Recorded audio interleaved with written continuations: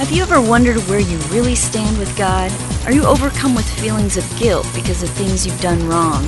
Are you tired of religion that focuses on rules that you can't keep? Have we got good news for you? It's time to listen in on some casual conversation with Mike Kapler and Joel Brueseke and discover what true freedom is all about. This is Growing in Grace. It's another edition of Growing in Grace. Indeed, as she just said there, this is Growing in Grace. And it's a new week here. We're celebrating the life of Jesus Christ who lives in us. He's not just some teacher that lived a long time ago and had some teachings that we need to follow. Yeah, it's wonderful to know what Jesus said and how it applies to us, or a lot of times how it doesn't apply to us. But we don't live this life, Cap, by the teachings of Jesus, but rather we live this life by the very life of Jesus Christ who has come to indwell us. And so we're celebrating that this and every week right here on Growing in Grace. How's Cap today? Well, good, Joel. You know, there's the old bumper sticker. We've seen it before. Maybe, I think there's even websites out there like this. But Jesus said it, I believe it, and that settles it. And the problem there is that most people have no idea what Jesus said, who he was speaking to, or don't even take into account of when he said it. So a lot of what Jesus said, most of us, a lot of times, have no idea exactly really what he was talking about. So it's a good bumper sticker, but it's gibberish, to be honest with you. So the red letter edition, a lot of it doesn't apply to us under the new covenant. Blasphemy. Well, we should say, because we're sort of, I feel like a regular pastor here, but we're kind of doing a series right now. If I can use that word series, as a Cubs fan, that's a tough word for us to use, the word series, but that's another story for another program.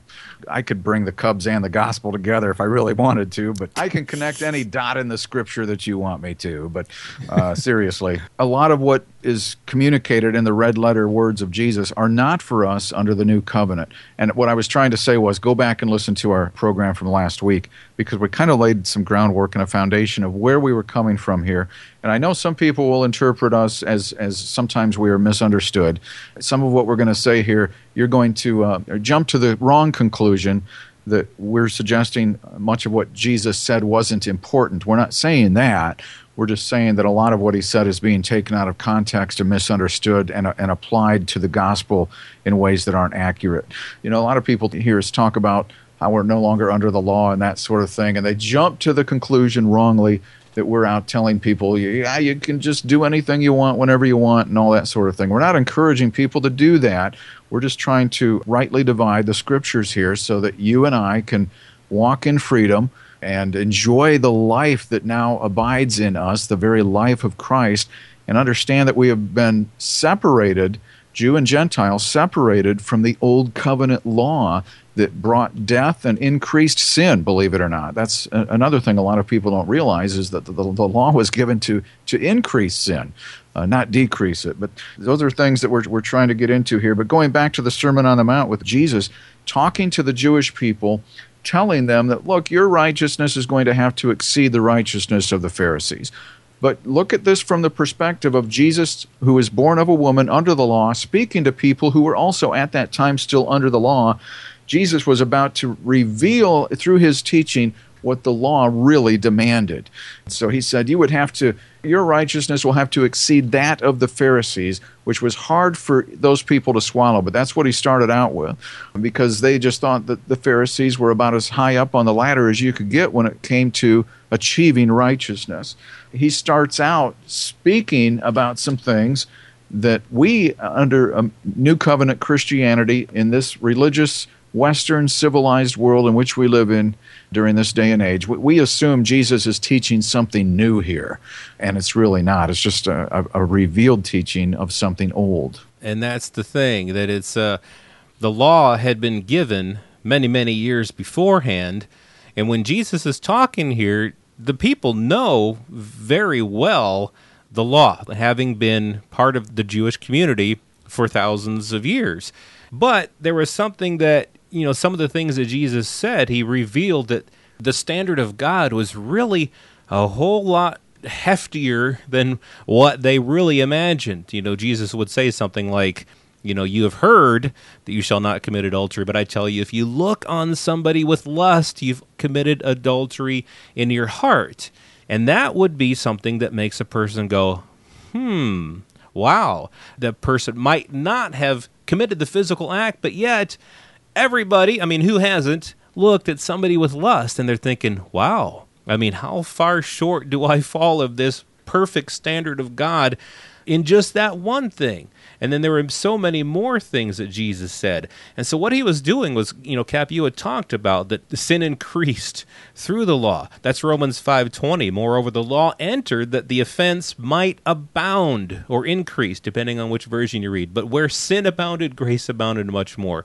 But a lot of people don't realize that was the purpose of the law. The law entered that the offense or sin might increase. In 2 Corinthians 3:7-9, Paul talks about the law as the ministry of death and the ministry of condemnation. That was the purpose of the law. That's what it did. And so when Jesus is talking here in the Sermon on the Mount, he is showing the people exactly what the purpose of the law was without saying, well, here is the purpose of the law. But he's just saying things, one thing after another, to these people who are under the law to show them that it's the ministry of death, the ministry of condemnation. There's nobody who can keep this holy standard of God, hopefully with the intent of them saying, I just can't do it. And then the purpose would be to turn to grace. Now, Jesus didn't say it all that way, but when he put the pieces together, when he put the scriptures together, you see, wow, this whole thing that God laid out with Jesus coming as a man and teaching all these things and then dying on the cross and going into the grave and rising again, it all makes a whole lot more sense when you put all these pieces together. He came to fulfill the law. That's what was needed. He was the Lamb of God. He was the perfect sacrifice. He was spotless, without blemish. And, where the blood of animals could not take away our sin, his would. But so he was the fulfillment of all of that. But he went through a list of things on the Sermon on the Mount, one right after the other is what you were talking about here, Joel. And some of it was like, whoa, you're kidding me. You've heard it said that you shall not commit adultery. But I say to you, if you look at somebody with the wrong intent in your heart, that is the equivalent of committing adultery. So Jesus even got into the thought life of people and listed so many things that where people just had to be wondering, how can anybody possibly do this? And that's all Jesus was really looking for. He was just looking for somebody who would say, I can't do this. I can't do this. And that's what the law was meant to do for people. But yeah, there's so many specifics that we could get into here. Remember, Jesus said, so you shall be perfect. He kind of summed up the entire teaching in one verse where he said, therefore you shall be perfect as your Father in heaven is perfect. Well, can I see a show of hands on anybody who's achieved that yet? Exactly. And then shortly after that, but he makes this statement too, just plucking a verse out here, Joel. Therefore, whatever you want men to do to you, do also to them. Does that sound like a nice new covenant teaching? A new way to try and motivate people to do what's right? Jesus said, whatever you want men to do to you, do also to them. For what? For this is the law and the prophets. So you can see where Jesus is teaching not something new. He's teaching old covenant law and the prophets and the Psalms, like what we talked about last week. This is just your basic ABC, follow the law stuff here. This isn't anything revolutionary for new covenant people. He said, if you want people to treat you right, treat them right. The law and the prophets are wrapped up into all that. Mm-hmm. But nobody was able to do it. Yeah, and I'd say that Jesus was going so far as to take the law and kind of put a magnifying glass on it, showing the people this is really the depths of what the law really means, because I think it's true today just as much as it was back then for people who think that they keep the law, people who think that they're doing a good job. I just think that people don't really put much thought. They don't really think a whole lot about what it really means to say that they keep the law or that they are living within a certain standard that God is pleased with. I think people don't really think about that. And if you read through the Sermon on the Mount, so many things come out from what Jesus said that really would make a person think. Just the whole thing about if your right eye causes you to sin, pluck it out. If your right hand causes you to sin, cut it off. For it's more profitable for you that one of your body members perishes than for your whole body to be cast in hell. I think people just kind of skim right over that stuff, not really seeing how deep and far and wide that standard of God is. Then, of course, on the other side of that, how wonderful it is that His grace provided a way for us so that even though His standard is so high and perfect, and we can't reach that standard of perfection, that He provided the way for us, not through the law, but through grace, through the sacrificial death of Jesus Christ, for us to reach that standard of perfection through nothing we've done, but through that one finished sacrifice of Jesus. Yeah, we can pull out a lot of things here. Jesus said this, "Give to him who asks you, and from him who wants to borrow from you, do not turn away." Wow, you're going to live by that one? Anybody who comes to you wants to borrow something from you, you got to give it to them, according to the law. Something else I think is kind of interesting with the Lord's Prayer. In context, Joel, it's an old covenant prayer, not a new one. The thing that cracks me up about this is right before Jesus gave what we know as the Lord's Prayer, He said, "When you pray, do not use vain repetitions as the heathen do, for they think they will be heard for their many words." Vain repetitions. What do we do with the Lord's Prayer? Every single week. We just repeat it over and over all the time again, and it's not even a new covenant prayer.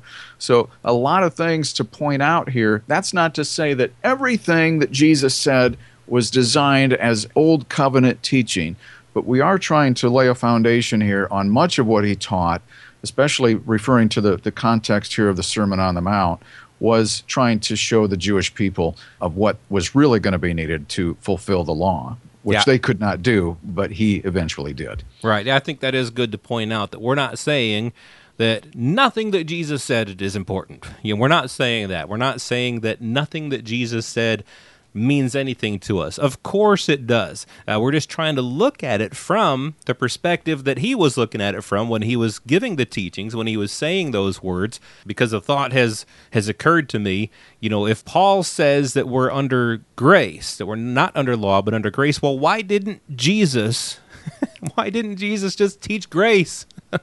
Why didn't He just teach grace all the time? But it goes back to the whole purpose that He came, the reason He came. He had to fulfill the law. He had to perform that ministry, so to speak. He had to do that. It was necessary, as the Scriptures had foretold.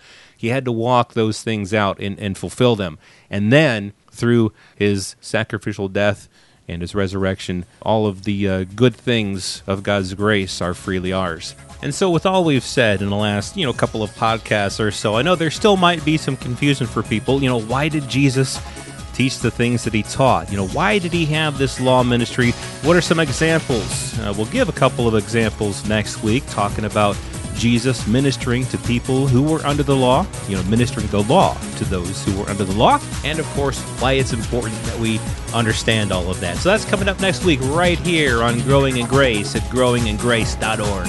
This has been Growing in Grace with Mike Kapler and Joel Brizicki, heard online through various internet sources around the world each week. To access hundreds of past programs, visit graceroots.org. Share it with a friend and listen again next week for more Growing in Grace.